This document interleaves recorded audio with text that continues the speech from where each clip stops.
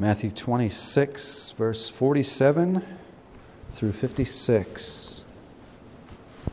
While Jesus was still speaking, Judas came, one of the 12, and with him a great crowd with swords and clubs from the chief priests and the elders of the people. Now the betrayer had given them a sign, saying, "The one I kiss is the man, seize him." And he came up to Jesus at once and said, "Greetings, Rabbi." And he kissed him. Jesus said to him, "Friend, do what you have came to do." Then they came up and laid hands on Jesus and seized him. And behold, one of those who were with Jesus stretched out his hand and drew his sword and struck the servant of the high priest and cut off his ear. Then Jesus said to him, "Put your sword back into its place.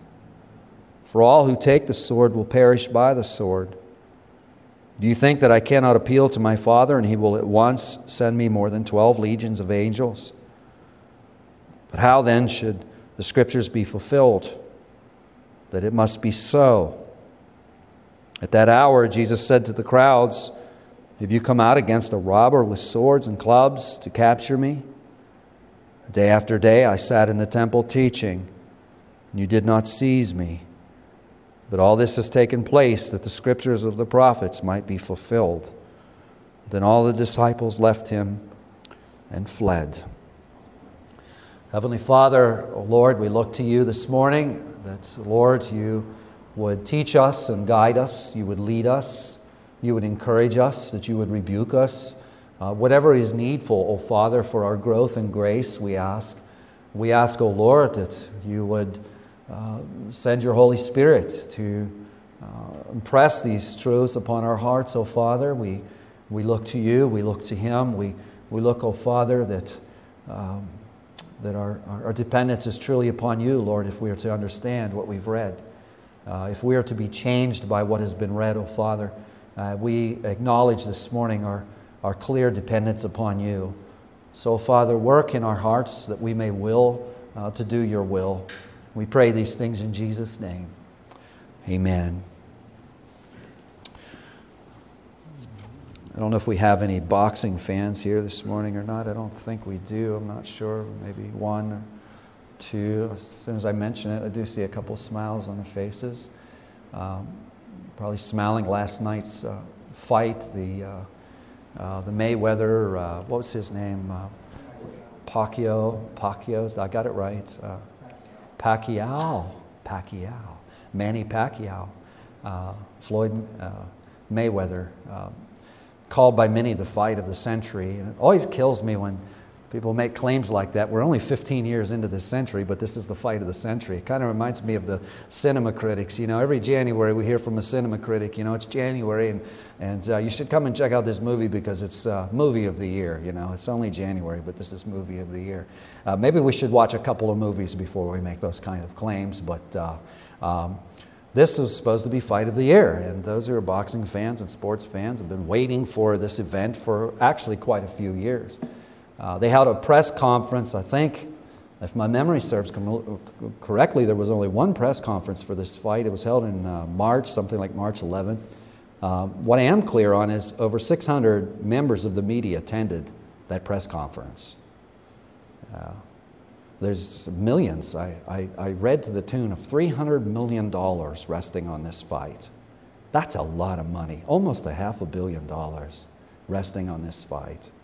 And as the two boxers were interviewed, they were asked, you know, is this personal? And it seems that the response was pretty much unanimous. No, nothing personal. This is about the money. The fight is indeed about the money. Fight of the century. I read in the Wall Street Journal Friday that 11,500 people paid $10 apiece just to find out what each boxer weighed upon the official weigh-in. I learned it for free on Saturday. One was 145 pounds, the other one was 146. I saved $10. But we see the extent of the anticipation of this fight. Now, most of you know me well enough to know that I don't give a nickel. I don't care a nickel about this fight. There must be some other purpose in using this for an introduction? Well, there is. As we look into the Garden of Gethsemane this morning, we see that a fight is about to take place. We see an entanglement is about to take place. We could think back to verse 31, which we looked at quite a bit, where Jesus says to his disciples, "You will all fall away because of me this night. For it is written, I will strike the shepherd, and the sheep of the flock will be scattered." We looked at that verse quite a bit over the last couple of weeks. We've learned that it's a quotation from Zechariah 13 and verse 7. We've learned that the speaker in that verse is the Lord of hosts. We've learned that the shepherd in that verse is Jesus. We've learned that Jesus must be struck, that he will be struck ultimately by the Lord himself. This morning we learn really a lot about the second causes of that striking. We learn about some of the instrumentality that was being used to strike Jesus. In terms of background, let's review a little bit about where we've been. Jesus takes his disciples, verse 36, into the Garden of Gethsemane. He leaves 8 of his disciples, we presume, by the gate. Our text tells us, verse 37, he takes Peter, the 2 sons of Zebedee, that would be James and John. He goes into the garden a little bit further, where we learn there that his soul begins to be troubled. Verse 38, he says to them, I take that at this point in time, that would be Peter, James, and John. He says to them, "My soul is very sorrowful, even to death." Last week we spent some time developing that. We saw that Jesus is in absolute agony at this point. So much so that he asks Peter, James, and John to remain where they're seated or where they're at. He instructs them to watch and to watch with him, which of course would involve prayer. And Jesus goes a little further and falls down on his face. And it is there in verse 38 where he says, "My Father, if it be possible, let this cup pass from me. Nevertheless, not as I will, but as you will." We learn from what comes next. Jesus probably prays for about an hour, at least on this first initial prayer. He returns to the disciples to discover they're sleeping. He returns back to prayer a second time. Then he goes back to the disciples, discovers they're sleeping a second time. That brings us to verse 45, where he has already prayed a third time, and now he's returning to the disciples, and he says to them, "Sleep, take your rest later on. See, the hour is at hand."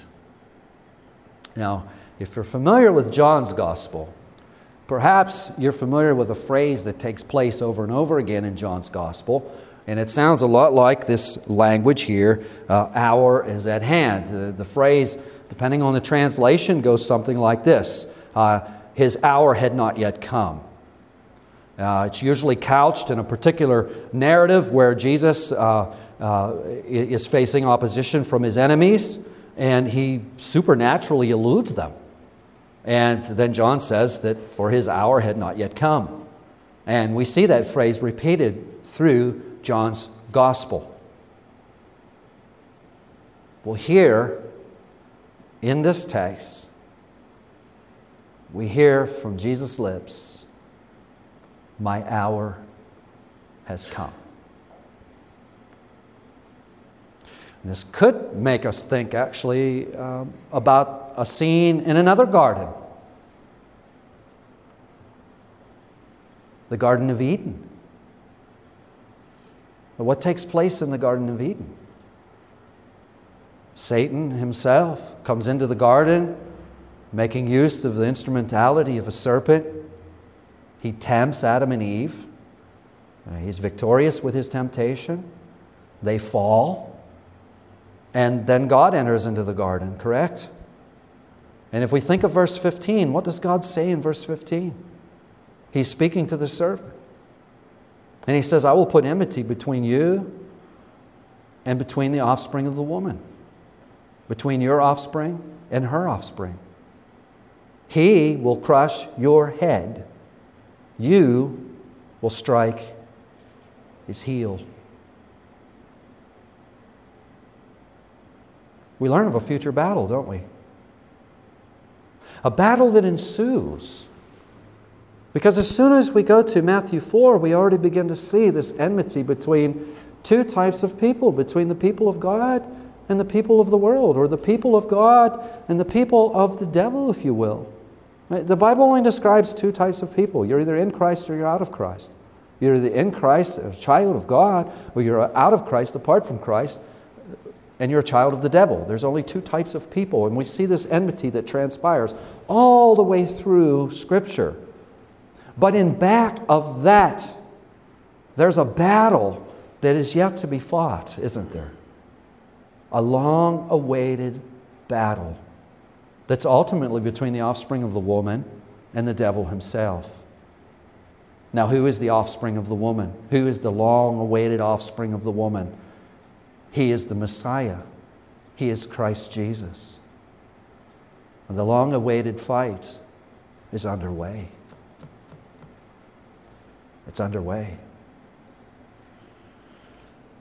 Verse 47. In fact, why don't we back up just a little bit to verse 46? We'll go back to verse 45. Jesus comes to his disciples. He finds them sleeping. He says, take your rest later on. See, the hour is at hand. The Son of Man is betrayed into the hands of sinners. Let us rise, be going. See, my helper is my betrayer is at hand. And as Jesus is still speaking, Judas came, verse 47.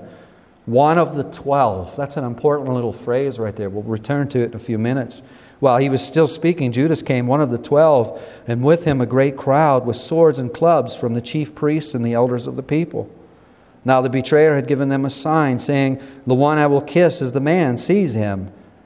He came up to Jesus at once and said, greetings, Rabbi, and he kissed him. And Jesus said to him, friend, do what you've came to do.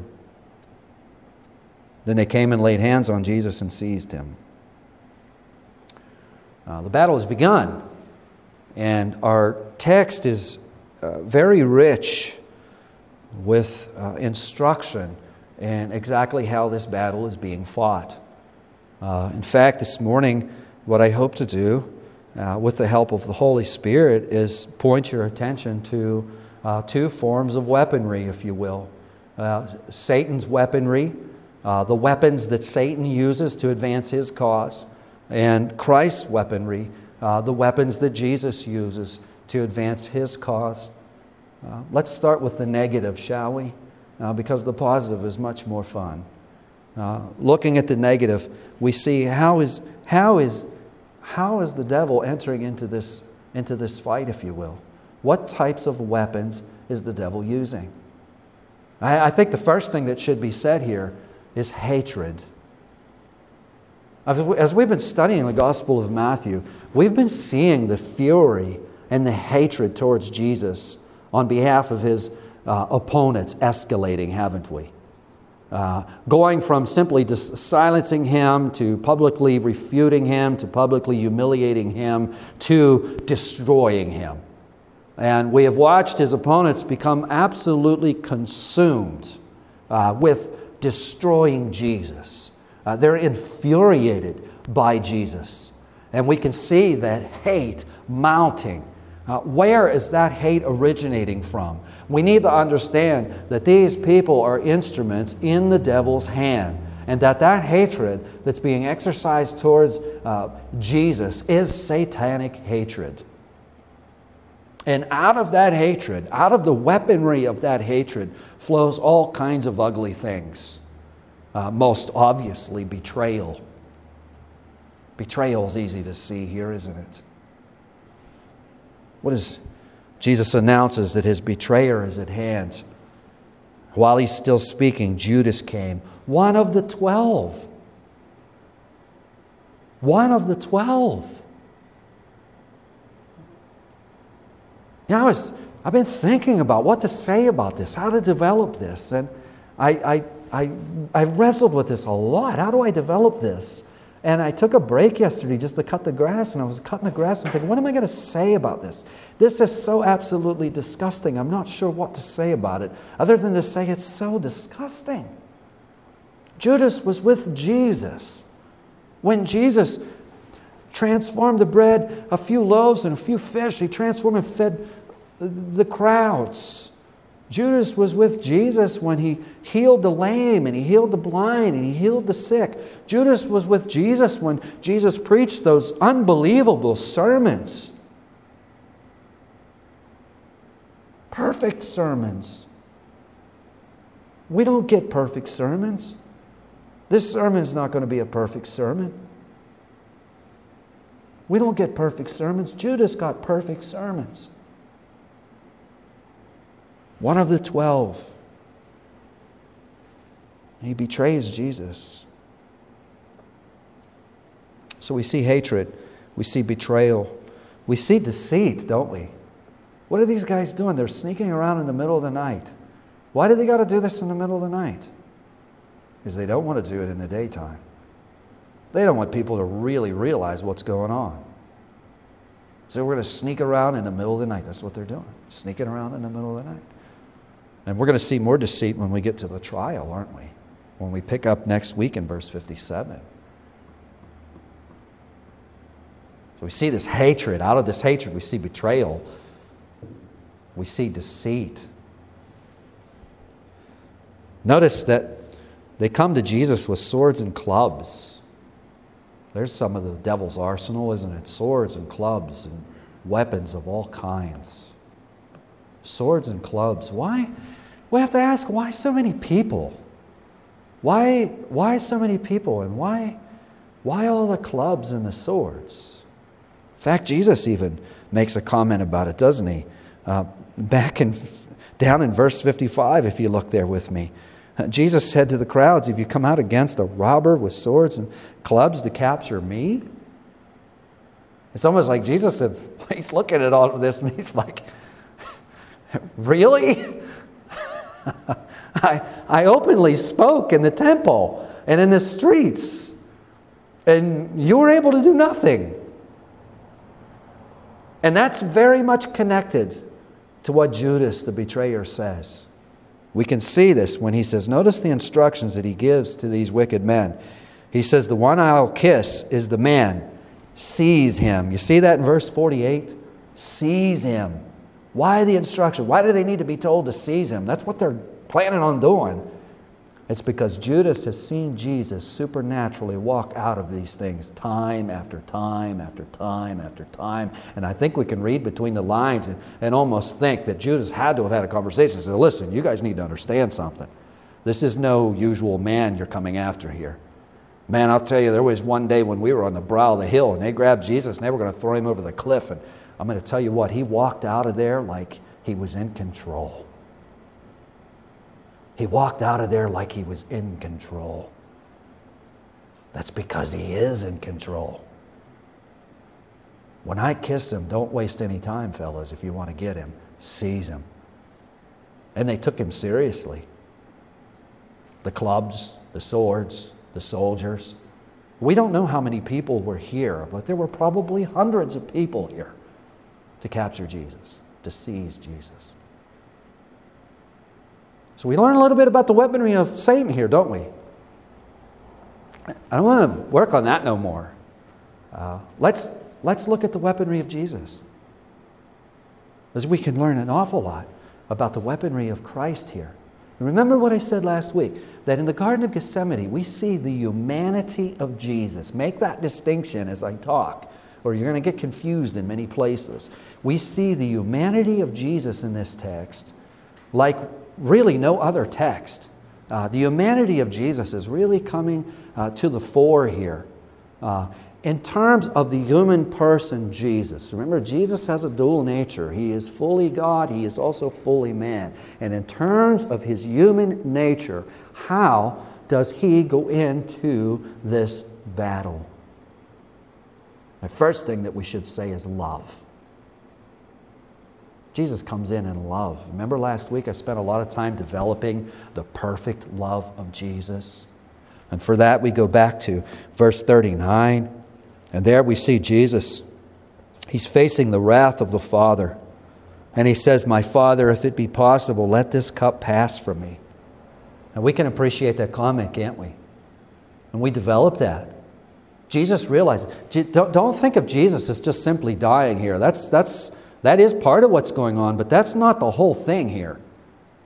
Jesus understands that there's more going on here than just simply his death, of simply passing from this life into the next. Jesus has to endure the wrath of the Father. He's being called to endure condemnation. He's being called to endure wrath. I shared this with a couple of you that this week I came across a quote from a very godly minister of a former era. And he made this claim. He said that we should love the Father so much that we would be willing to be condemned if he asked us.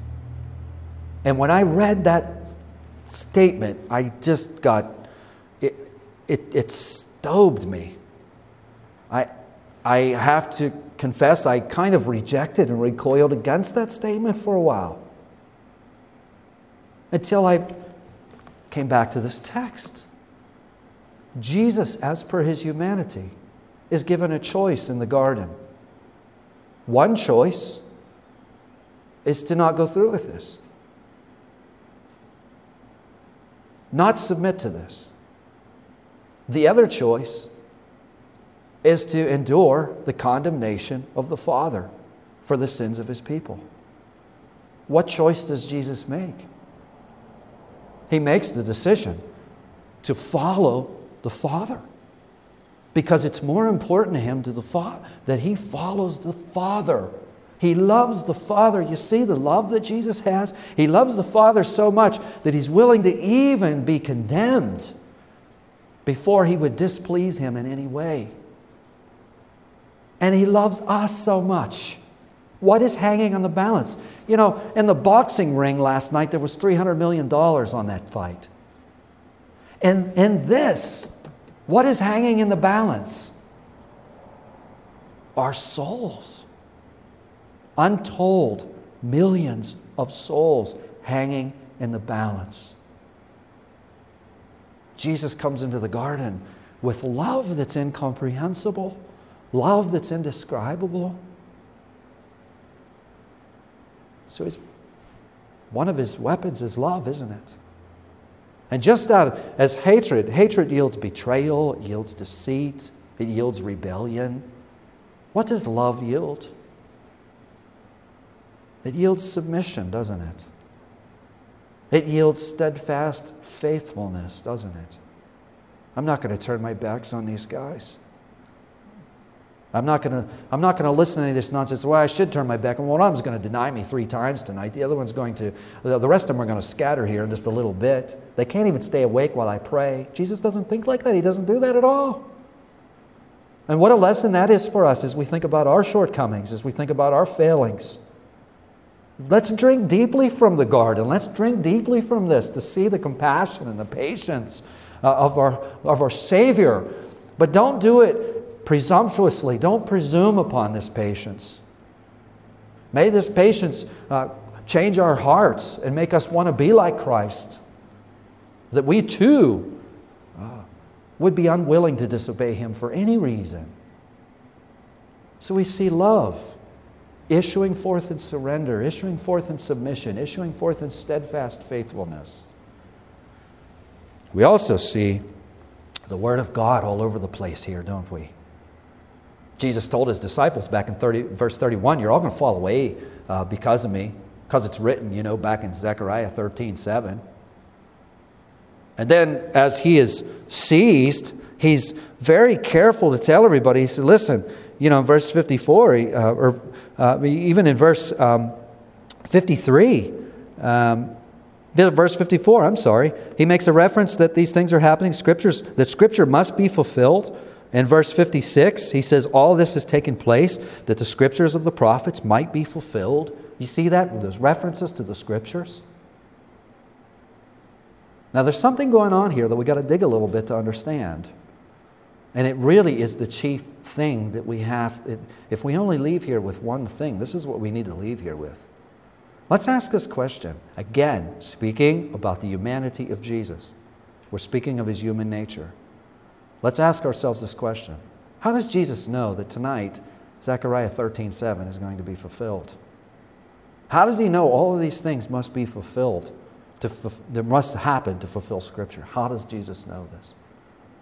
And again, only think of the humanity of Jesus. How does he know this? John, many verses in the New Testament answer this question. John chapter 3, verse 34 is one that gives us a lot of insight into this. For that verse tells us that Jesus is the one who is sent by God, who utters the words of God. And we're told that he has received the Spirit without measure. He has received the Spirit without measure. We might think of prophecies such as Isaiah 61, where Jesus says, "The Spirit of the sovereign Lord is upon me." Jesus has received the Spirit of God without measure. Who is it in the Trinity that opens up the Word of God to our hearts?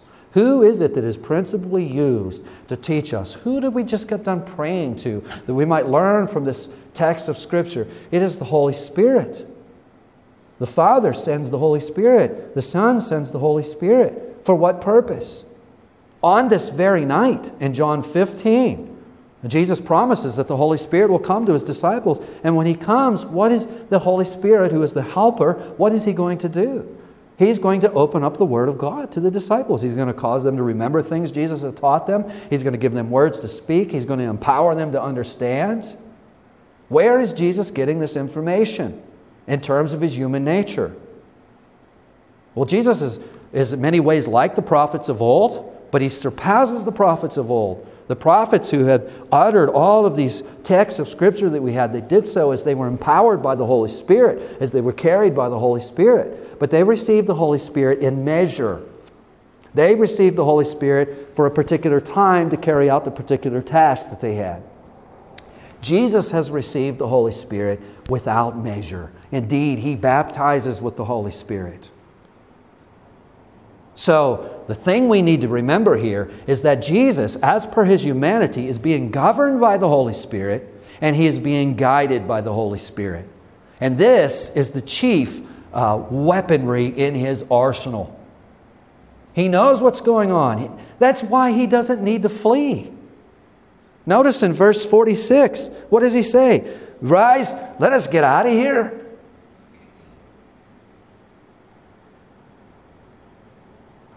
No. Let us be going. Here's my betrayer.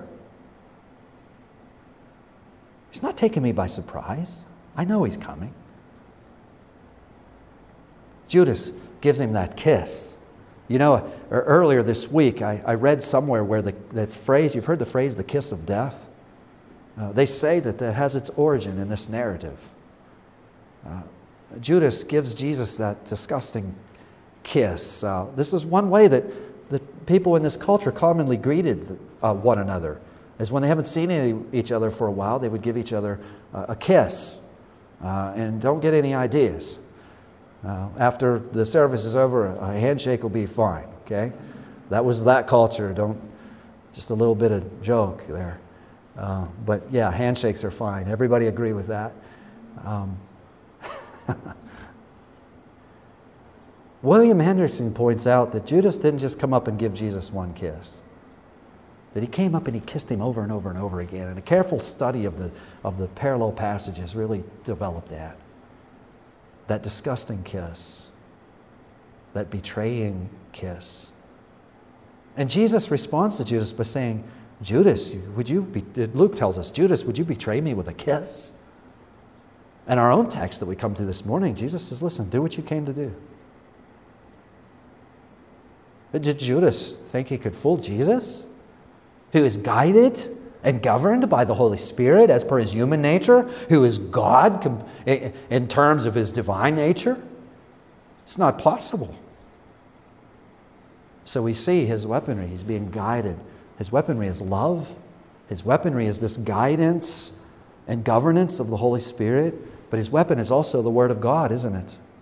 And we need the guidance and the governance of the Holy Spirit in order to understand the Word of God. Way back in chapter 4, in Matthew 4, when Jesus is being tempted by the devil, how does Jesus combat? What weaponry does He use against the devil? You guys know the answer to that. He uses the Word of God, doesn't He? He knows the Word of God because He is being governed and guided by the Holy Spirit in terms of his human nature. What does that teach us? It teaches us volumes about the weaponry that we should pick up, doesn't it? Now, notice what happens here. At some point in all of this, verse 51 tells us, "Behold, one of those who were with Jesus stretched out his hand, drew his sword, and struck the servant." And we know who he is, right? John tells us who he is.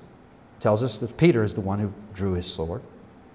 Luke tells us that the disciples asked Jesus, "Jesus, should we take up the sword?" In other words, "Jesus, should we bear arms?" But before Jesus could give an answer, Peter's already doing it. What's going on here? What's going on here is something that we really need to pay attention to. Satan is always trying to tempt us to take up his weapons. What's in his arsenal? If we looked at his arsenal, what's in his arsenal? Swords and clubs. What's Peter doing? He's pulling out the sword. He's pulling out the devil's weaponry. He's going to try to fight the devil with his own weaponry. What does Jesus say to him? Jesus said, "For all who take the sword will perish by the sword." Put your sword back in its place. And this is what we're always tempted to do.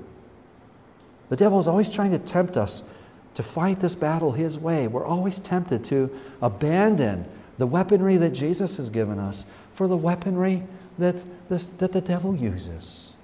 We see this all the time. That's why we have to be mindful of both of these categories. We have to always be mindful of these categories. What is Peter going to do? In fact, Jesus really has a problem right now.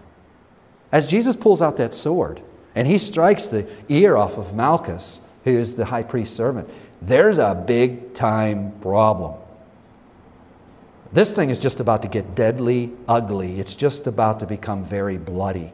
We have a big gang of people with swords that are wound up. And here Peter is drawing a sword, making the first move. And we see the awesome sovereignty of God here as he puts this thing down and he heals the servant's ear.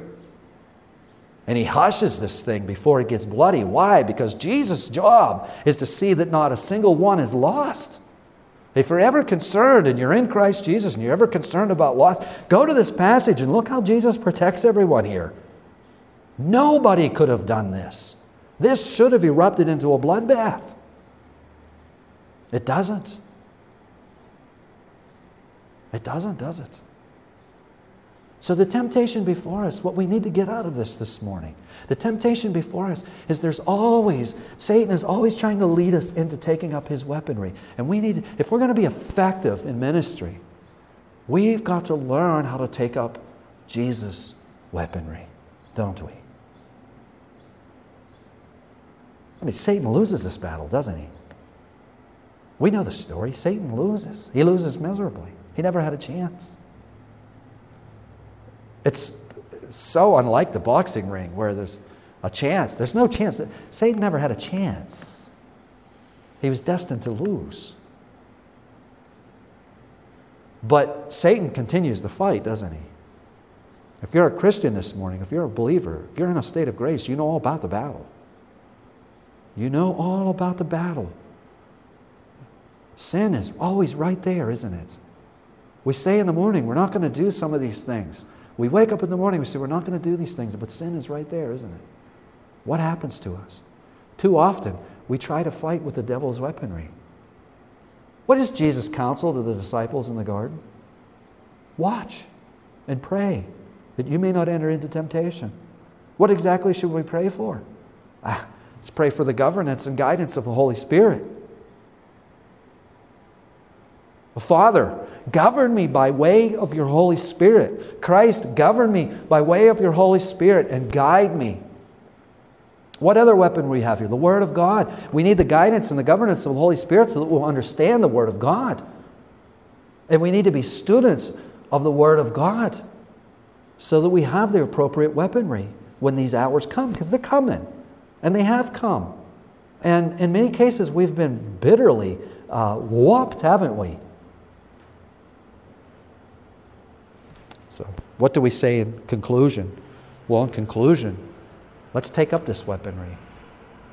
Let's take up this weaponry that Jesus is offering us. Let's take this up. Let's pray for the governance and the guidance of the Holy Spirit, that we would be people of the book. This battle that we're fighting is not a physical battle. It's a spiritual battle that's being fought in the heavenly places, isn't it? Let's take this up. Let's remember this. Satan loves a busy church. You've heard that before, haven't you? He loves a busy church. And it's so easy for us to get busy. We're all so very busy. But you want to know a church that Satan's afraid of? A church that's on their knees, who is watching and praying and seeking the governance and guidance of the Holy Spirit, verse by verse in God's Word.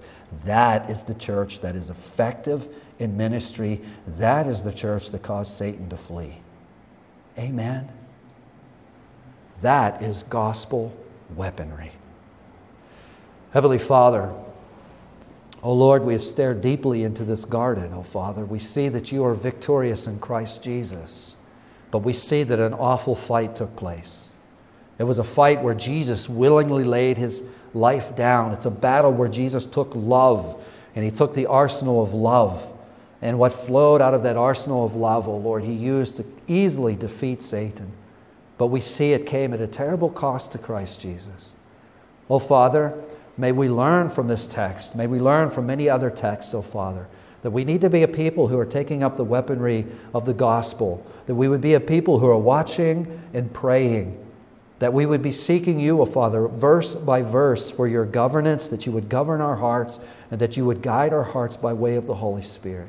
That, O Father, we too, O Lord, would be protected from these hours, O Lord, when we are most vulnerable. So, Father, we do pray these things in Jesus' precious name. Amen.